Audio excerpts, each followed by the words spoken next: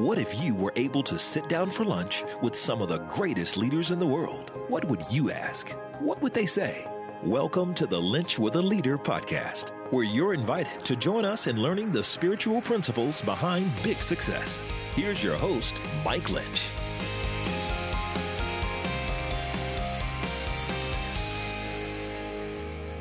Welcome to episode 36 of the Lynch with a Leader podcast, where we sit down with some of America's greatest leaders and find out how they have led with the faith out in front.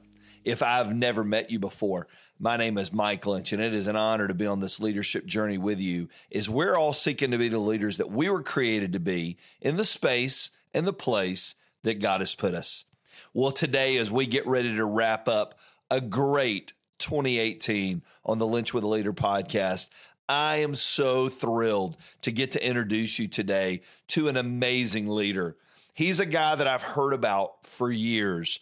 If you live in the city of Atlanta, there's a few iconic brands in the city of Atlanta. One is Coca-Cola, of course, but the other is Chick-fil-A. Growing up on the south side of Atlanta, we had a lot of good friends that worked at Chick-fil-A headquarters. And this gentleman's name is a name that I've heard throughout the years, especially tied in to the bowl game, the Chick-fil-A Bowl. Steve Robinson, that you're going to get to meet today, is the former executive vice president and chief marketing officer of Chick-fil-A. He served for many, many years with that iconic brand, and his fingerprints are all over it. Everything we know today to be Chick-fil-A, he was probably in the boardroom and he was probably in the decision-making room when it came to be. You're going to learn a ton about branding. You're going to learn a ton about dreaming and the vision that they had. But even more, you're going to learn how all of those things blended together with an incredible faith in the Lord and helping him become the man that he is today. So I hope you'll pull up a chair and I hope you'll listen in for my time with Steve Robinson from Chick-fil-A. Well, Steve, thank you so much for joining me for this episode on Lynch with a Leader. It is my pleasure, Mike. Real treat. Well, as an Atlanta native, I've known of you, and we were talking off the air before we went on. I think we've got a lot of mutual friends through the years down at Chick-fil-A. When you were growing up in Fairhope, Alabama, did you ever dream you would be doing what you're doing today? Well, I had dreams, but quite frankly, they weren't as big as what the Lord eventually unwrapped for me. I was actually born in Fairhope, but I grew up in Foley, which is just east of Fairhope. And I was raised in the home of John and Martha Robinson. Dad was a native of Ohio, and he met my wife at Ohio State, and they moved to South Alabama because even though they were Ohioans, my dad hated the cold weather. But he grew up on a farm where they raised hybrid seed corn. So he came to South Alabama and started a hybrid seed corn business. And I'm telling you this because I am going to answer your question. He did very well with that hybrid seed corn business until the mid 60s. The Farm Subsidy Act was passed.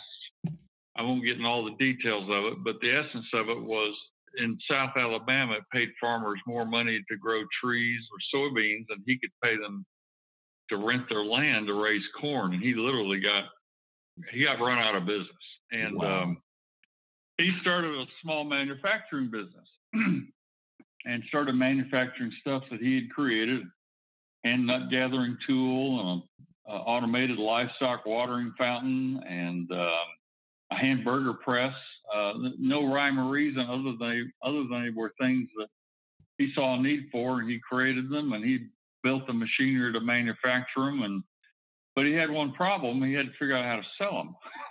Wow! And so my teenage years, I spent a lot of time not only in the shop building and producing this stuff. I spent a lot of time on the road with my father, out calling on wholesalers and retailers, trying to sell those products. And even though I'd grown up learning to work with my hands and loved to build things and repair things, I soon discovered that nothing happens unless somebody sells something. And I know that may sound a little counter to some of what we hear in our culture today, but it's still true. And so as I traveled with him and saw the challenges of selling products that were good but unknown, I really fell in love with the whole idea of how do you build not only great products, but build products that have an added value perception. We call it brand now. Products that create a demand rather than having try to push a wet noodle up the hill to sell them. And so that's where I actually started dreaming about a career in marketing. And went to junior college in South Alabama and then transferred to Auburn. And so based upon that experience of riding the roads of Alabama with my entrepreneur father, I chose to study marketing at Auburn University. And so to answer your question, my dream of career, my ideal dream of a career was in Atlanta, working for a Coca-Cola or a Delta or a Six Flags or some consumer-oriented business, and being a part of the action of building not just a business, but building a brand that really served people and created loyalty. And so that's what I did. Even though I can still work on my own cars, I fell in love with the whole marketing brand proposition. Was it something that just came instinctive to you? You feel like that when you got into that and you began to see it? I think so. I think I love my dad immensely. I learned a lot from him, and he was the typical greatest generation entrepreneur, but he was eat up with being an engineer and solving a consumer problem, but it was hard for him to put his head around, okay, how do I develop not only the product, but the messaging that clearly communicates this is a felt need in your life, and this product helps solves it. It was a constant struggle. And I'm watching this. I have a ringside seat to this. And I fell in love with what I was starting to see in the marketplace with the evolution of great brands, whether it was from P&G or General Mills or Kellogg's or, motor oil companies or petroleum companies. It didn't matter. I just fell in love with the whole idea of branding and marketing something that was not just serving somebody's need today, but actually could become a focal, important point in their life, something they couldn't live without. I think that's probably the best way to summarize it. And I didn't know what that all looked like, but I became fascinated by that. So when I was at Auburn, I went to my dean in the College of Business, George Horton, wonderful man. I said, Dr. Horton, I have an interest in a marketing career, but I really want to communicate on the brand side and communications. What do you think I should do? Because a lot of the interviews I was having for Auburn was a road warrior in sales, and I'd kind of done that shtick with my dad. And he said, well, I think you ought to major, don't do an MBA. He says, I think you ought to major in brand and marketing communications. And I can think of 3 universities that do it very, very well. Now, this is 1971.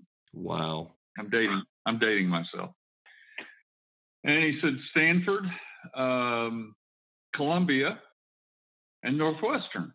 And I didn't particularly want to go all the way to the West Coast. And I didn't particularly want to live in New York. And my family roots were in the Midwest. And I said, well, tell me about Northwestern. He said, well, they have an advertising and journalism major. It's in the Medill School of Journalism. He said, all the teachers are practitioners who have retired, and now they teach at Northwestern. And that caught my attention. What do you know? Academics who had actually done something. Yep. And he said, you would, in that curriculum, I was impressed that he knew so much about it. He'd obviously studied it. And he said, in that curriculum, you'll have classes every quarter, but you'll also have a real case project with either an ad agency or a client. And you will be put on a team, and you'll work with that team. And every quarter, your part of your grade is going to be based upon your case project presentation. I said, well, I would love to go interview them. So he called the dean up there, a guy by the name of Vernon Freiberger. And Dr. Freiberger told him, well, Dr. Horton, I'm afraid that next year's class is already closed out. And I don't know what George told to him, God bless him. But he convinced him to give me an interview. And so I went up there. I was already engaged to my wife, Diane. So she and I went up along with my parents for escorts. Still did that back then. Wow. And changed so we a lot. went to Evanston. Yeah.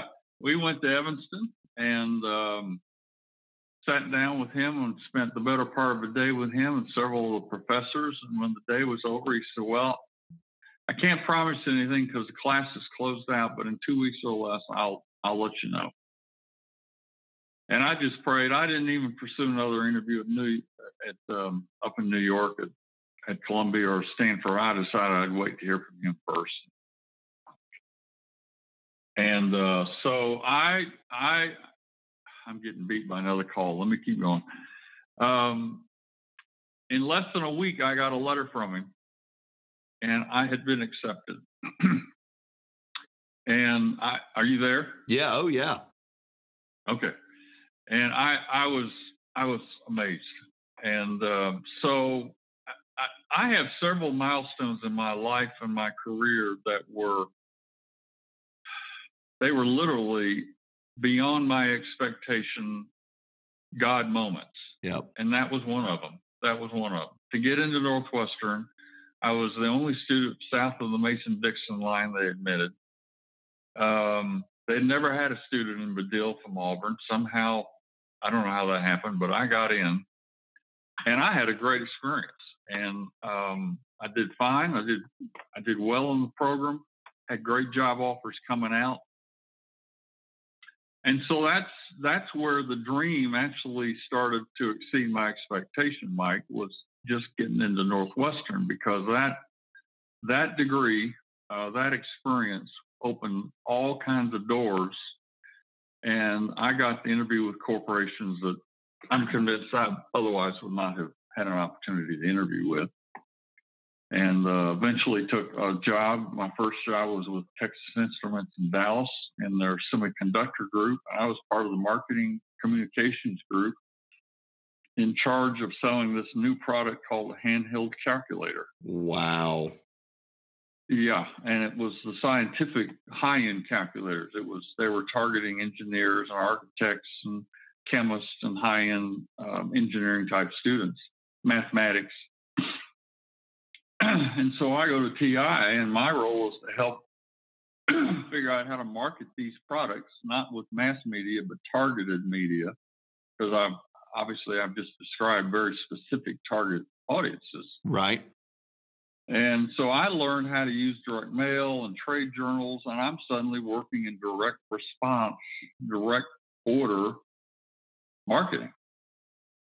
And I'm having to figure out how to communicate user benefit in a short amount of words and the right audience delivery. So I learned a ton about how to use direct mail and direct response to the trade journals. Of course, there was no internet back then. And I had not had any of that at Northwestern. Wow. Everything in Northwestern had been in more traditional platforms of communications. And so that was, that first job turned out to be another huge milestone, because I got a learning experience that was like another part of my MBA or my master's program. But I was there about a year, and interesting, we were having a lot of success. We were literally selling more product than they could produce. And engineers they had developed a strategy that they were going to preempt anyone else entering the market, and they were going to do that not necessarily for just product features, but by driving the price down. And that kind of went counter to a lot of what I'd been taught at Auburn and Northwestern about building a brand and adding so much perceived value that you actually could demand a premium price. Yeah. And we literally had direct mail on the floor. We couldn't mail because we couldn't produce enough product, and they were taking the prices down, and it really frustrated me. And in the midst of that, the director of marketing at Six Flags Over Texas calls me. His name was Dan House, and I was in Northwestern with his brother, Bob. He was a tremendous guy, a close friend, classmate at Northwestern.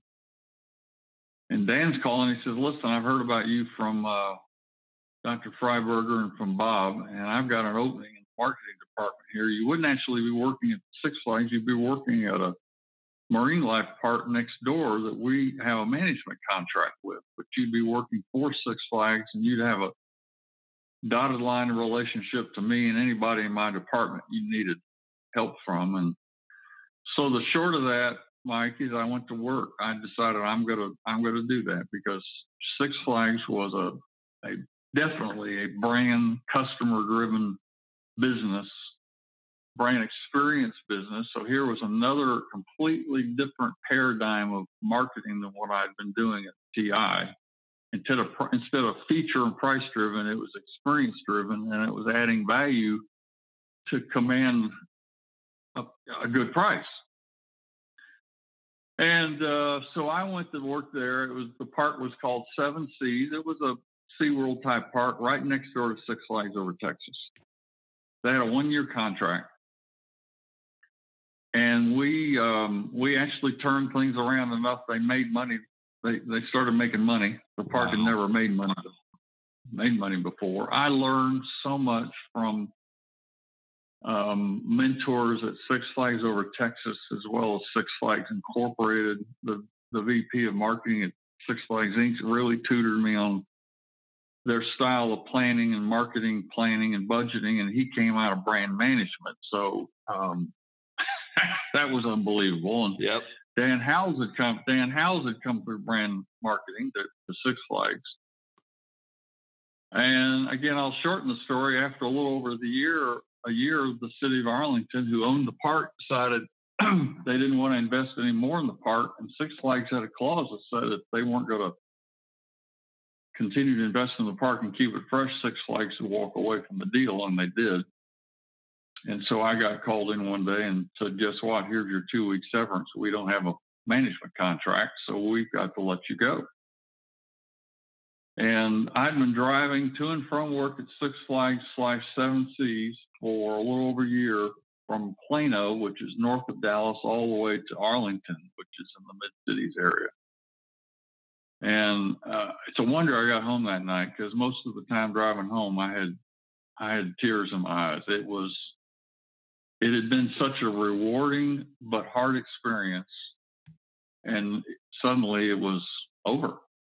And not to mention the fact that I had a wife, and my sweet wife had a baby while I was at Seven Seas, our daughter, and I'm unemployed.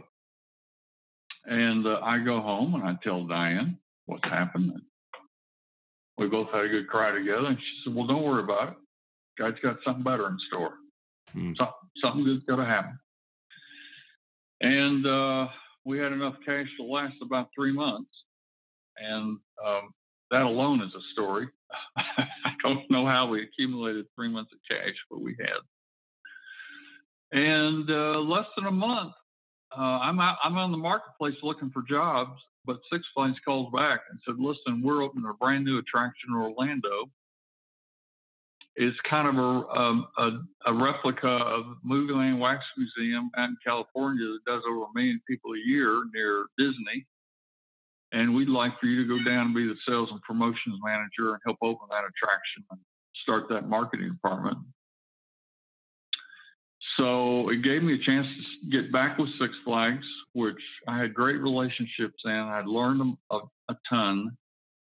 And so we moved to Orlando, and I was at that attraction almost 3 years. And somewhere towards the middle of my third, and we did great. It got up and going. It was making money. It was right next to SeaWorld, great location. It was called the Stars Hall of Fame. Yeah. About halfway through the third year, Six Flags calls again. Errol McCoy, who was the general manager at Six Flags Over Georgia, had taken a new job. He was leaving Six Flags to become the president and CEO for the Texas State Fair. He was a Texas boy. He wanted to go home.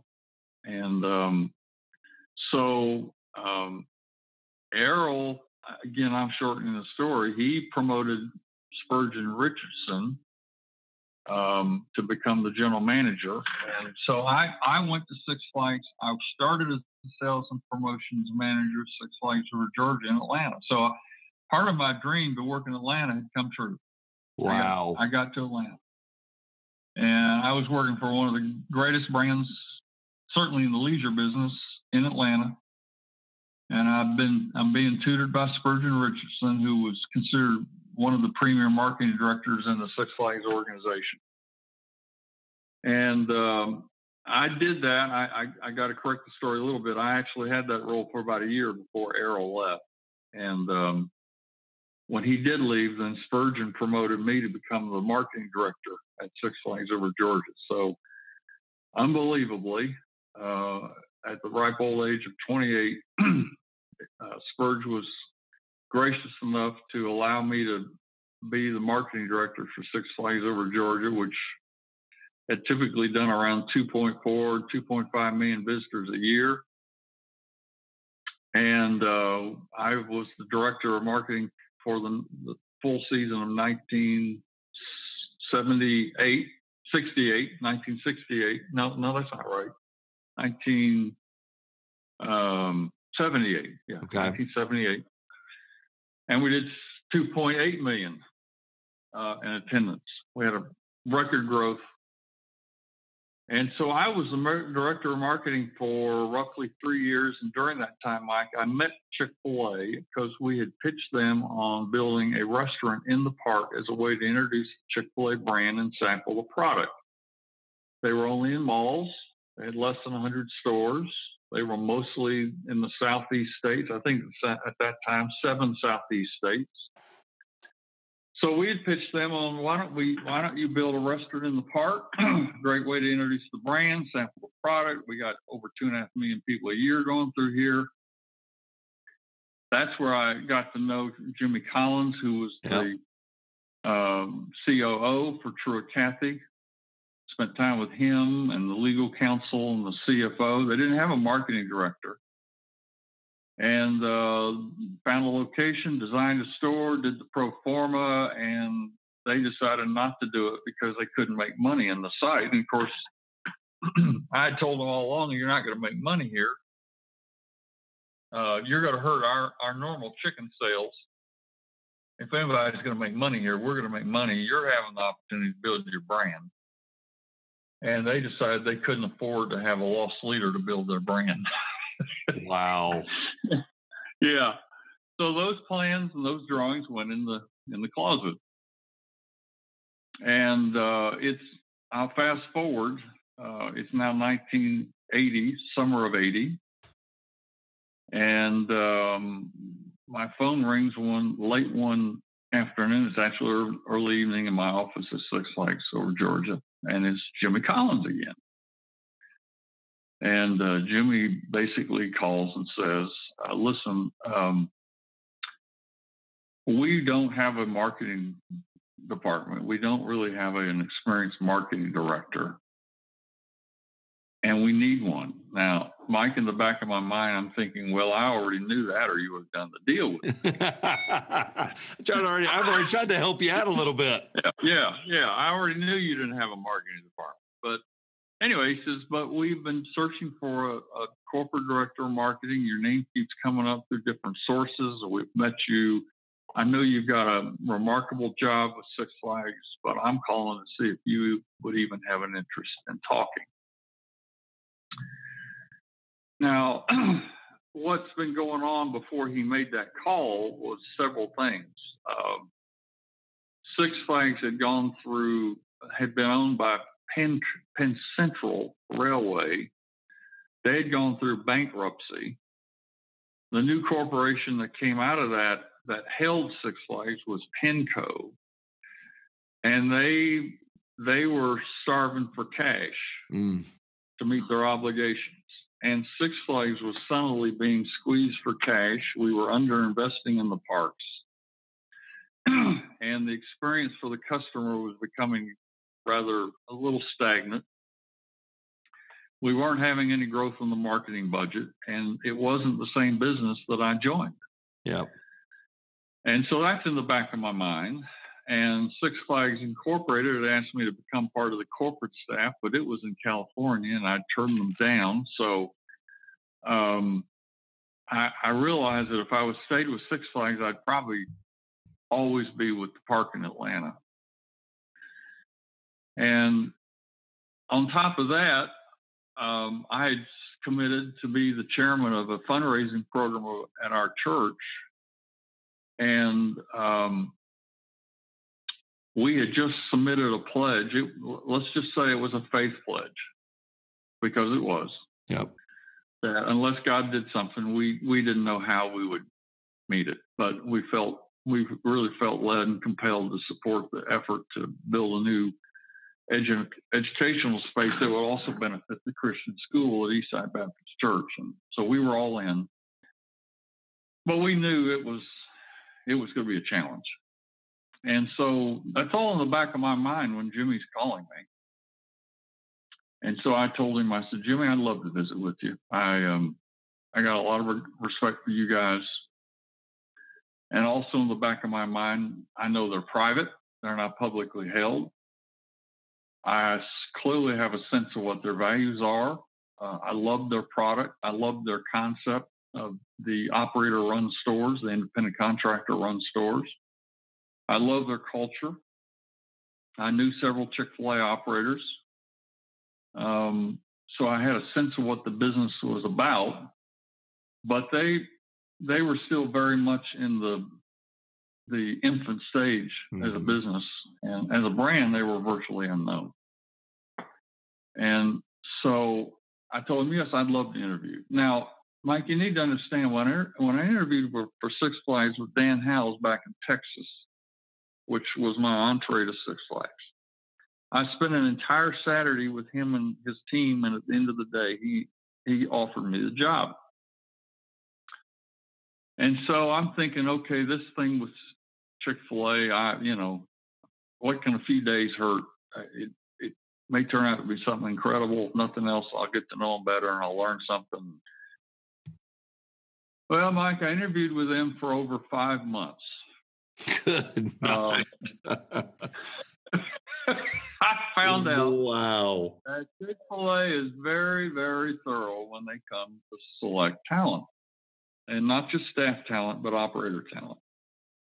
So the best way to summarize the process is to tell you the story of my last interview with Truett Cathy. I had already spent time with him, Jimmy, and other major leaders in the business, Dan Cathy, etc.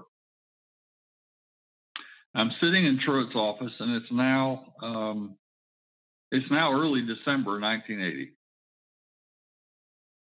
And he and I had lunch together and talked about a lot of things. And most of his conversation with me didn't have anything to do with the job. It was about me and my family, what we like to do, and what did I like to read. And really?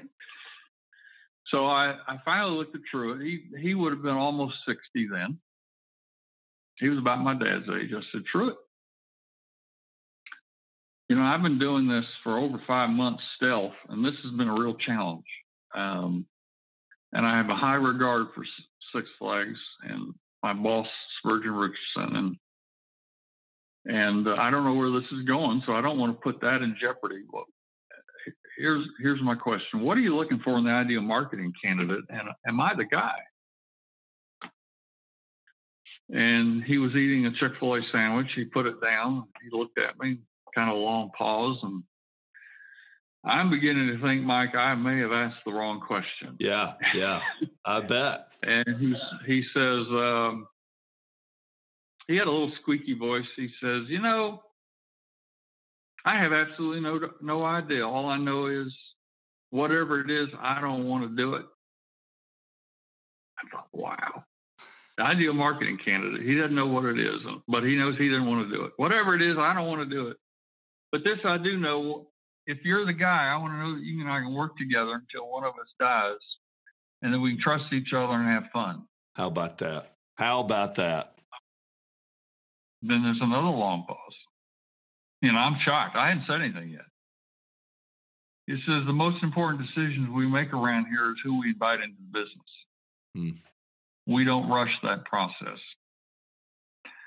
I said, well, do you think you're close? He said, I think we'll know whether you're our guy in a couple of weeks. I want to spend more time with Jimmy, and you'll hear something from Jimmy. Well, it was roughly 2 weeks later. It's almost Christmas. Jimmy calls. He said, hey, can you have dinner with my wife, Alita, and I? Bring Diane. Come down to our house. We spent some more time with them. It was really their first time to interact with her. I think that was the real agenda, was get to know Diane.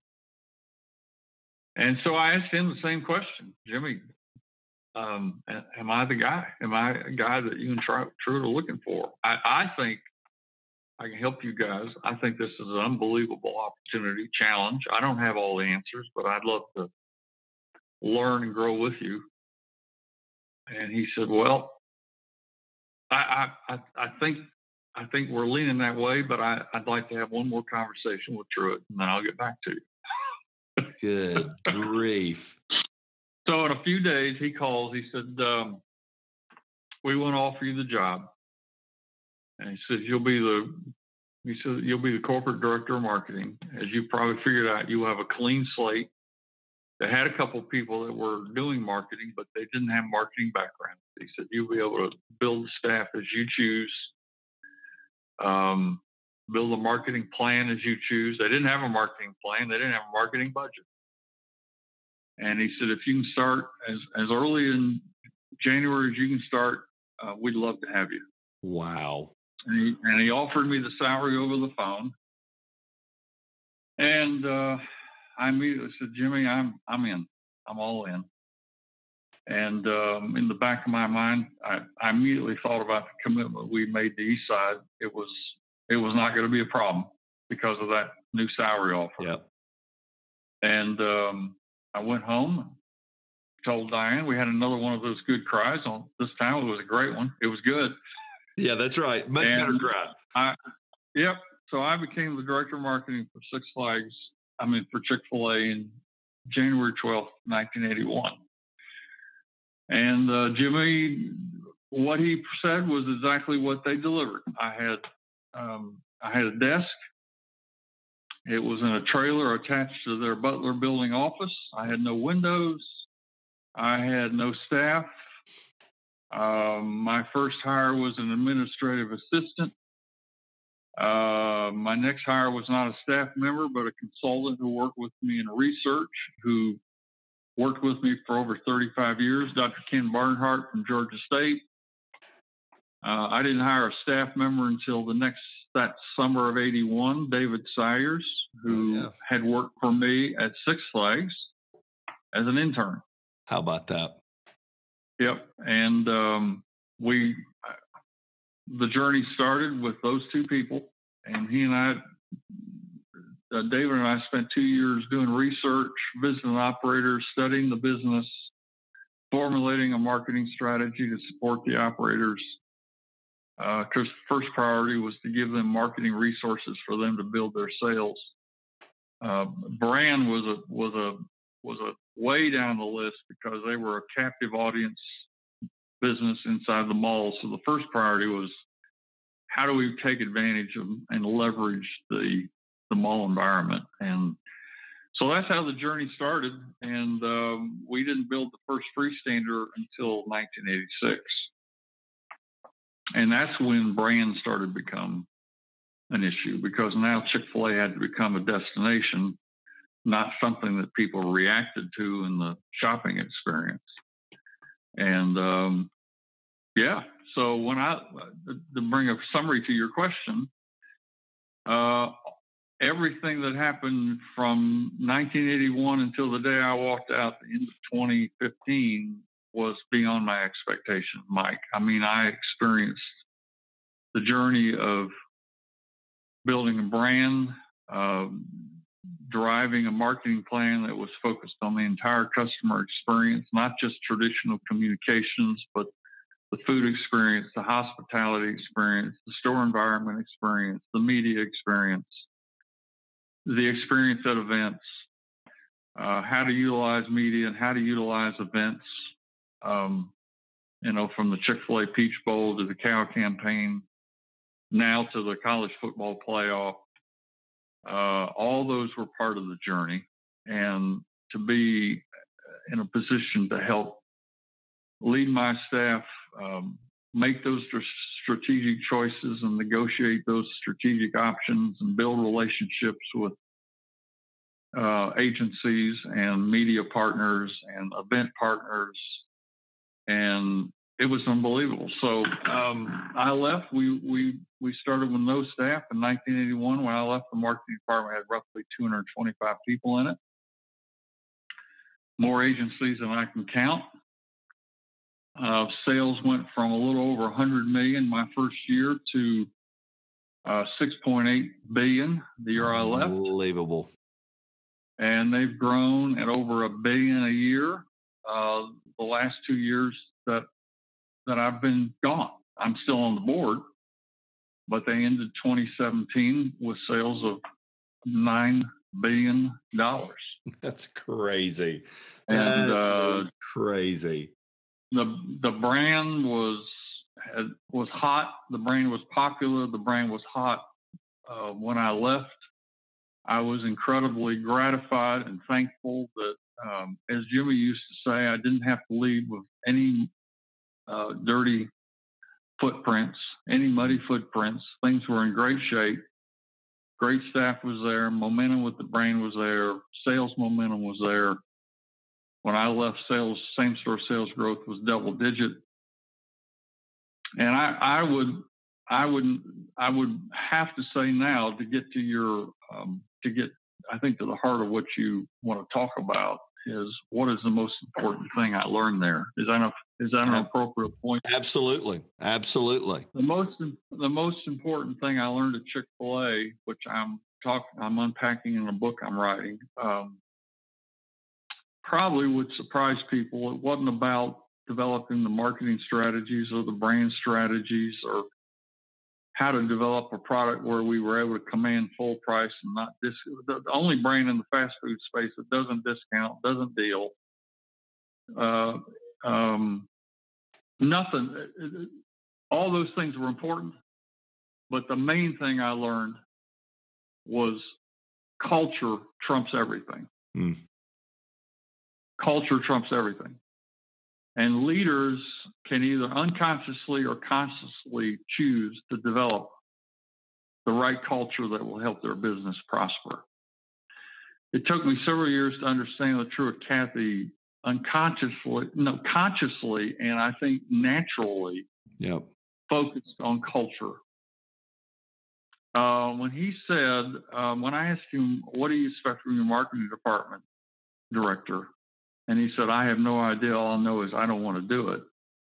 He was telling me the truth. Yep.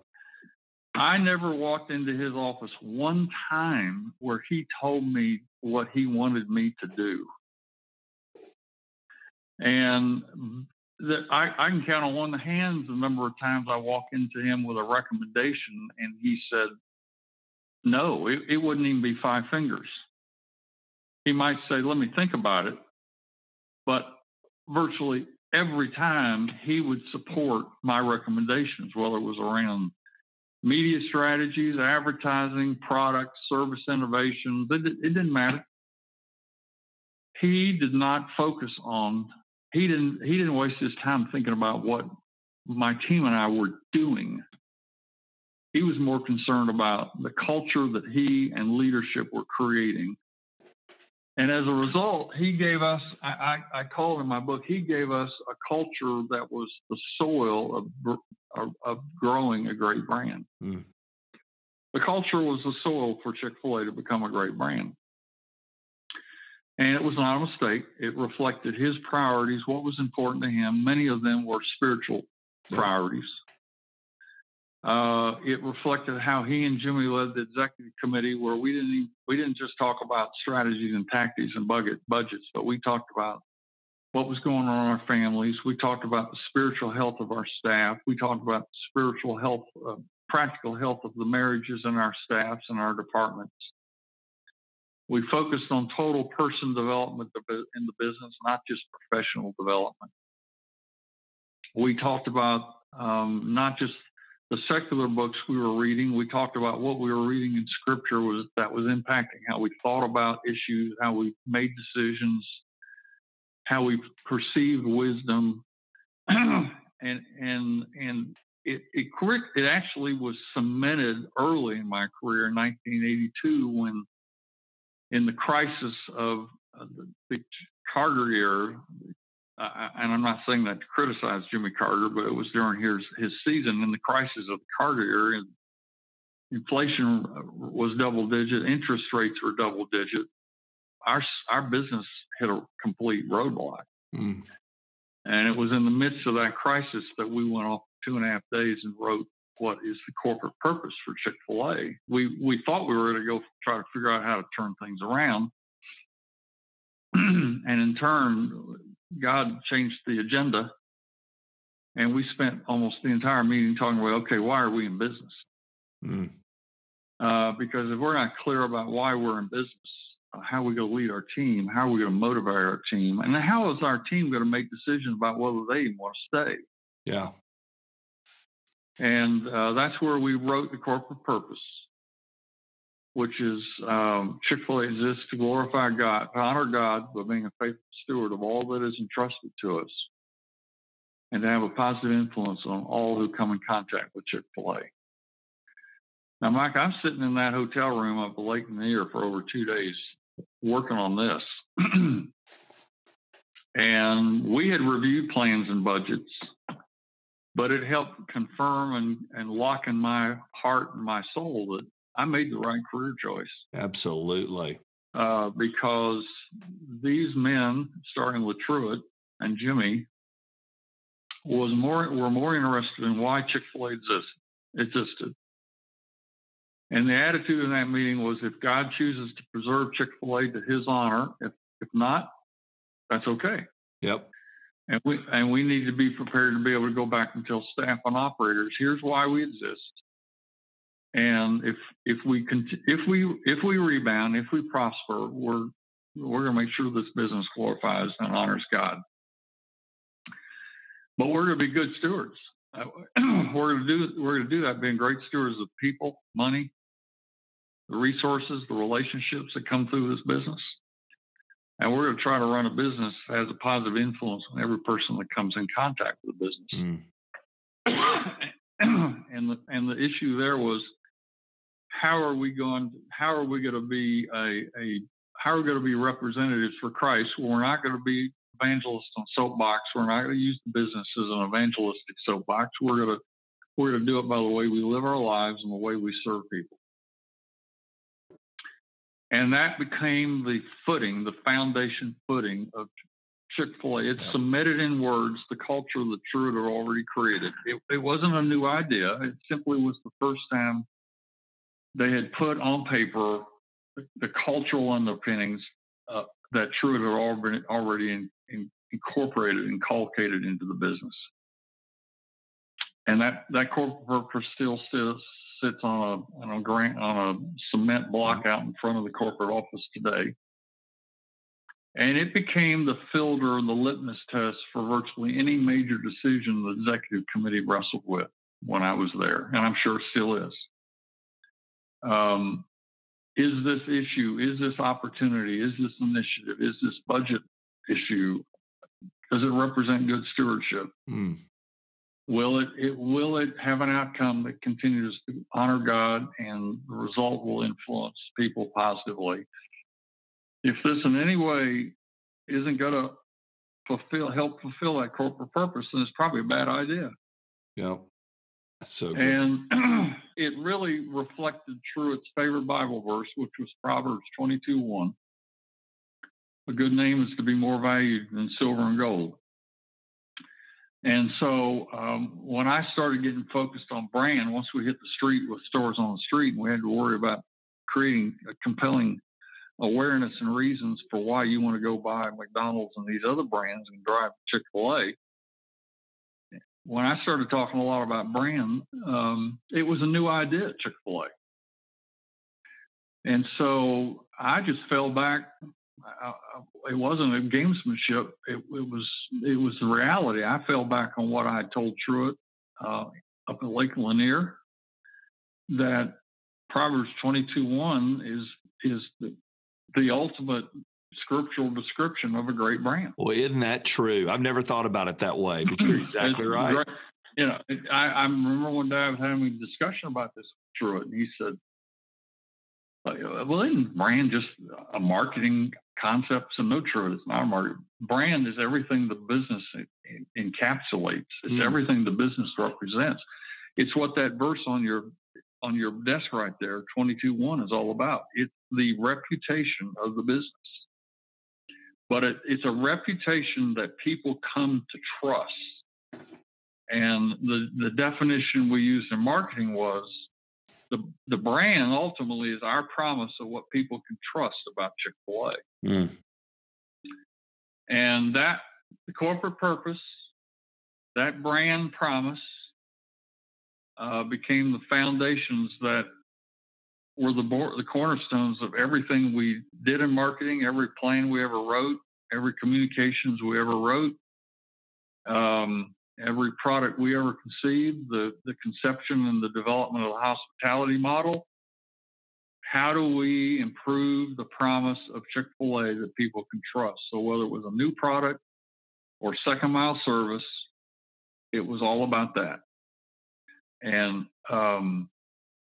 so I had an unbelievable career. We did a lot of things, but at the core, my career was actually pretty simple. How do we honor the corporate purpose? And how do we build the Chick-fil-A brand / reputation? How can we build a brand promise that people can trust? That means we got to deliver. We got to create and deliver a promise. We got to tell them what the promise is, and then we got to develop systems to deliver it. So that's what great brands do. Not just those that have a spiritual heart, but great brands figure out how to deliver a brand promise consistently. And we spent a lot of time studying brands like Nike and Apple and Nordstrom's and Southwest Airlines and Zappos, et cetera, because those were other companies, granted more secular focused, but companies that had figured out singular focus on a brand promise. For example, Apple, simplicity. Yep. They figured out how those companies had figured out how to develop a brand promise and then not just communicate it, but deliver it. Whether it was through technology, through service, through retail experience, through entertainment experience like Disney, didn't matter. And so our mission, starting in the mid-'60s, was, even though it took us a long time for the Chick-fil-A family to figure out what we were trying to do, we're here first and foremost to build a great brand, deliver on that brand. We're going to help operators deliver on that brand. And if we do that, operators are going to grow their sales. That's right. And they're going to grow their sales at a faster rate than anyone else in the industry. And it took time to build the infrastructure and the messaging underpinning and ultimately the momentum under all that led to Chick-fil-A becoming a brand, not a sandwich, not just a restaurant, but a brand experience. Yep. And the irony, as I look back on it, as I was living it, but particularly as I look back on it, and I've written about it, Mike, is that Chick-fil-A was no different than what we were trying to do at Six Flags. And that was to create a customer brand experience that we promised and delivered on. Now, you might say, well, what was it? Well, the brand promise there was to hug your kids the Six Flags way. It wasn't about a roller coaster. It wasn't about a particular show. It was about emotional engagement with your children. And the journey as Chick-fil-A has been, how do we create an emotional engagement and an emotional relationship with customers at each and every Chick-fil-A restaurant they visit? And for that matter, even when they interact through media and events. So that's what was, those were the underpinnings that led to things like, the commitment to college football and the cow campaign, and some of the great things that people traditionally think of. It led to a whole innovation process and facility to figure out, okay, how do we continue to stay relevant and deliver on our brand promise better with food and hospitality and with technology and with service model. It was all intentionally designed and developed and rolled out to just simply deliver on a brand promise where Chick-fil-A would become a brand that people couldn't live without. That's so good. And they've done such, because we talked a little bit before we went on, as a kid who grew up in Atlanta, South Atlanta, especially, you're going to Hapeville, Greenbrier Mall, Shannon Mall, eating in the stores. And then now seeing, I remember going to Virginia to college and people didn't know of Chick-fil-A. I mean, there was one in Lynchburg, but they didn't really know what it was. And to see what it is now, and I think everybody thinks of the cow campaign. When that was pitched to you guys, and when you heard that, was it something that you went, that's it, that is recognizable, that's memorable? Was it something that grabbed you right away? Was there pushback on that? Absolutely grabbed me right away. Wow. I'll tell you the story as quickly as I can. We hired the Richards Group out of Dallas to help us crack the code on advertising that would break through, advertising that didn't look like all the other fast food brands, advertising that would create some sort of an emotional reaction, preferably a smile. We wanted to say, hey, Chick-fil-A is unexpectedly fun. We don't take ourselves too seriously. Advertising that would make the brand, those people are different. I think I might drop in there. I might drop by there. So we were with them about a year, and we were only able to do billboards. It was all we could afford 365 days out of the year, and only in our top 20 markets. And so about a year into the relationship, they came in. They didn't even come in. They sent us 6 new billboard concepts, and the gentleman who was working with them, Greg Ingram, brought them in and put them on my desk face down. I wasn't there. And I came back from a meeting, and I walked in, and he wasn't in there. I just turned them over. I knew they were due to come in. I started turning them over, and Greg's a genius. He put the cow thing, the last one, on the right. So I go left to right, like most Americans do. Yep.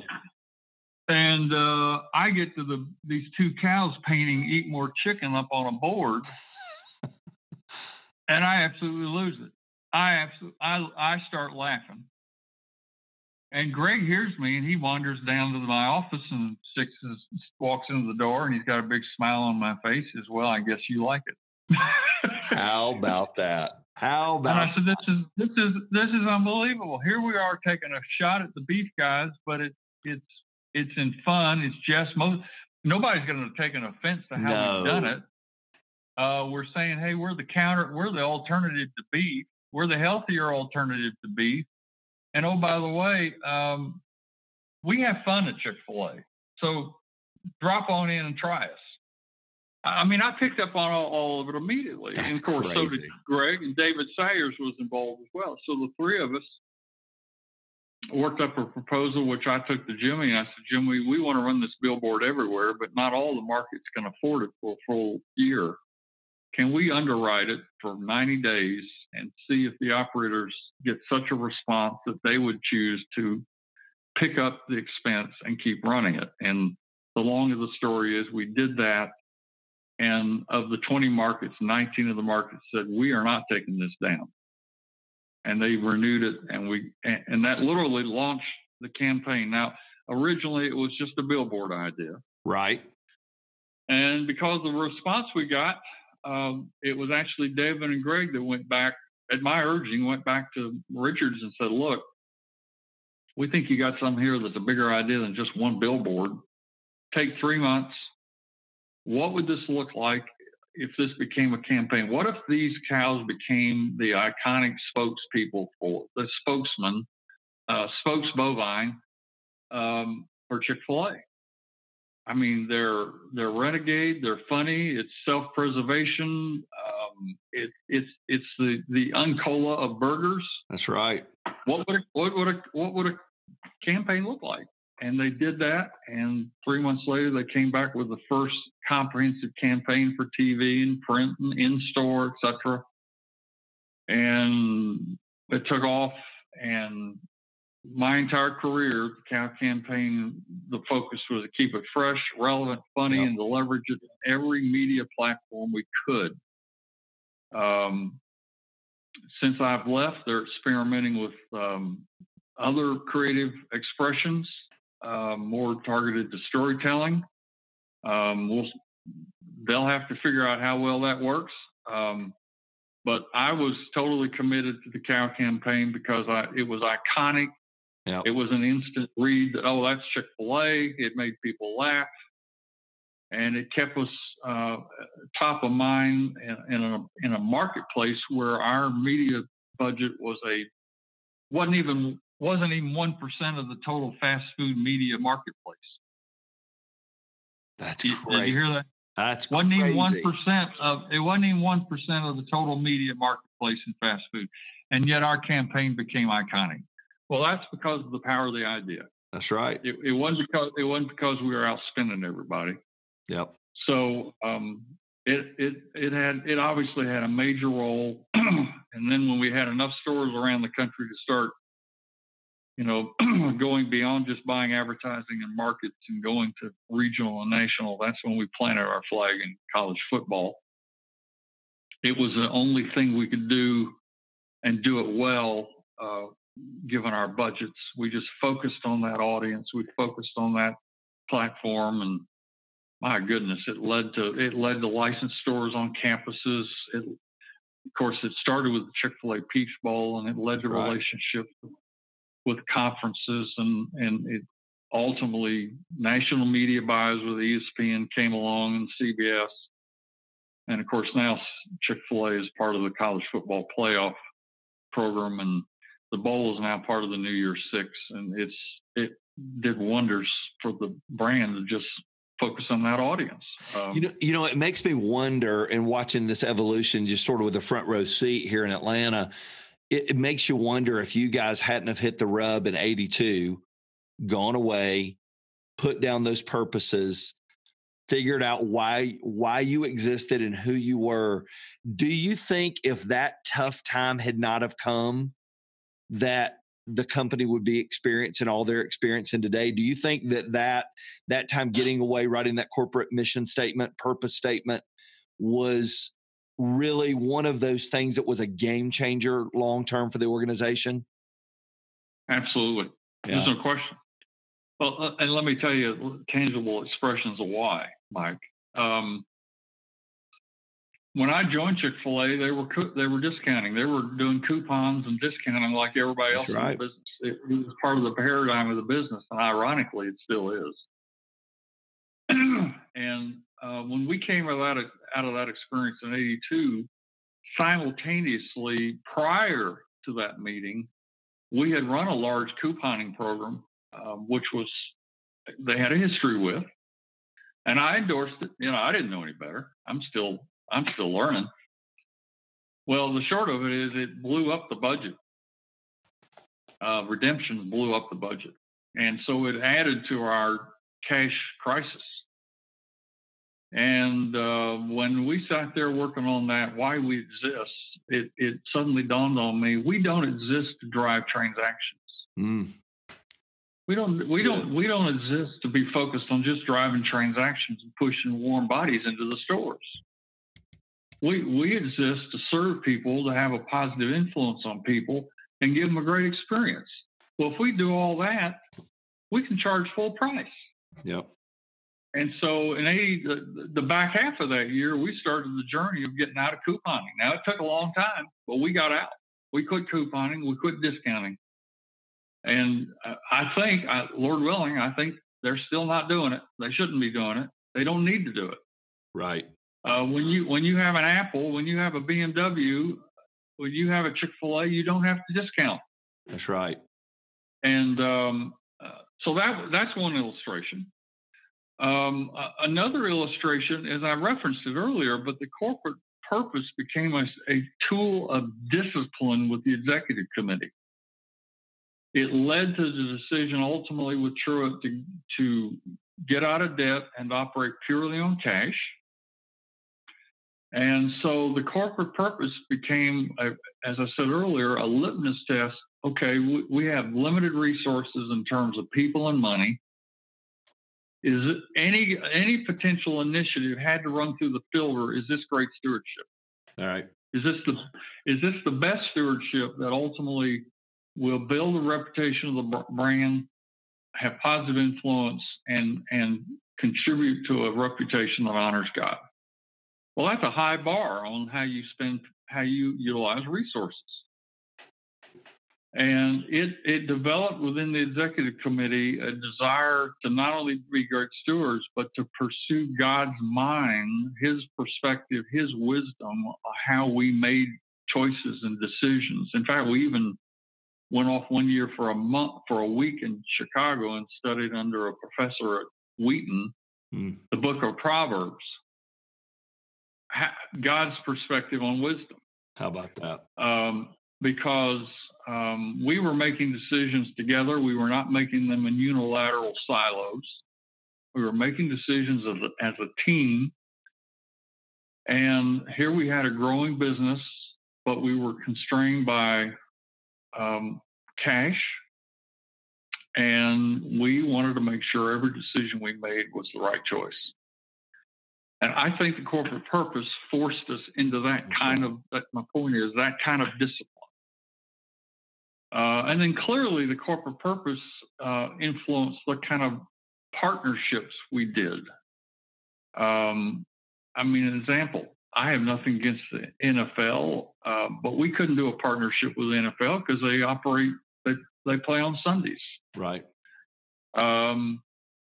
There were other partnerships that were either in conflict with Sundays or potentially in conflict with the values of the business and the family. Clearly, the decision Truett demonstrated when he interviewed and hired me permeated the business of how we select people. And I got to be honest with you, when your corporate purpose is what ours was, you got to select people that bring a mindset and a value base, because every selection you make either makes the culture stronger or weaker. That's exactly right. So the corporate purpose became, as I said, it became a litmus test on how we steward people and money. It became a litmus test on obviously how we continue to look at selection. So people say, well, does that mean you only hire Christians? No, we don't. That's not true. Chick-fil-A is very diverse. There's people of different faiths, different ethnicity, but they understand what our corporate purpose is, and if they can't be comfortable and operate in that environment, they tend to select themselves out. That's correct. It's not something that we have to do, but our responsibility is make sure they understand our corporate purpose is not just a bunch of words on a concrete block out in front of the building. Yeah. We believe in it. We're attempting to live it out. And you would be coming into an environment where you would be expecting to operate in that kind of expectation. And So those are probably some of the That's major. really good. That's really good. How did you had a faith, and we'll start rounding down here. You had a faith coming into it and a growth coming into it, and you enter in a culture, especially even back then, where Truett's heart and his passion for the Lord and all those kind of things. How did you grow spiritually during those crazy seasons, those 30 plus years? You were in the middle of this run at Chick-fil-A. What are disciplines you put into your life to continue to grow spiritually during that time? It's a great question, Mike. I can tell you a lot about that. I'll pick a few high watermarks. I referenced, what I went through in 1980 with being the chairman of a fundraising program at our church. So I'm now in the midst of that campaign in the first 2 years of my career at Chick-fil-A. And my history with money, and I start here because it was a crucial turning point in my life. My history with money was Diane and I agreed about virtually everything, but my history with stewardship, tithing and offering was I had tight hands. I was not a giver. And through the course of that campaign, my pastor at Eastside, Clark Hutchinson, unpacked Malachi 3, 8 through 12, where God tells Malachi, listen, I do hold something against you. You're robbing me. How are we robbing you? You're robbing me of tithes and offerings. But then he unpacks a promise, which I had never seen. I'd seen it, but I didn't really understand it, Mike.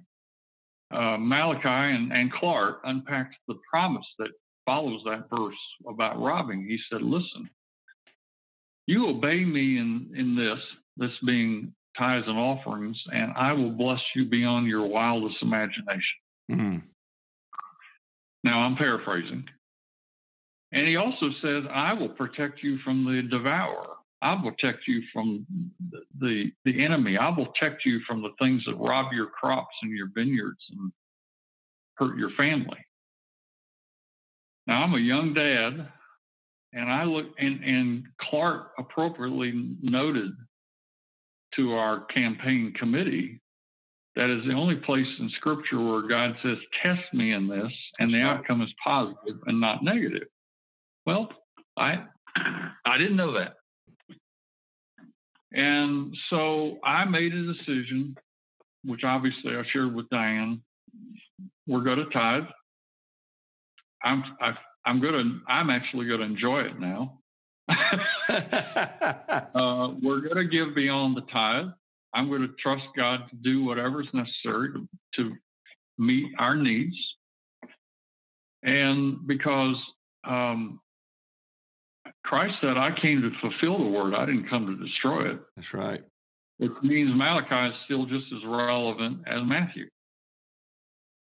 And so part of my early experience with Chick-fil-A dovetailed that campaign. And then I get into the Chick-fil-A executive committee and I see the corporate P&L and I see Truett tithing the business. Not just himself tithing, but the business at the bottom of the P&L. And I figured, you know what? It's good enough for this guy. It's good enough for me. And I saw, I think any member of the executive committee would tell you, I saw through those 35 plus years, God not just bless Chick-fil-A, but I think in many cases unknowingly protect Chick-fil-A. And gave us discernment and wisdom clearly beyond our own natural ability in the decisions we made that reflect that promise in Malachi.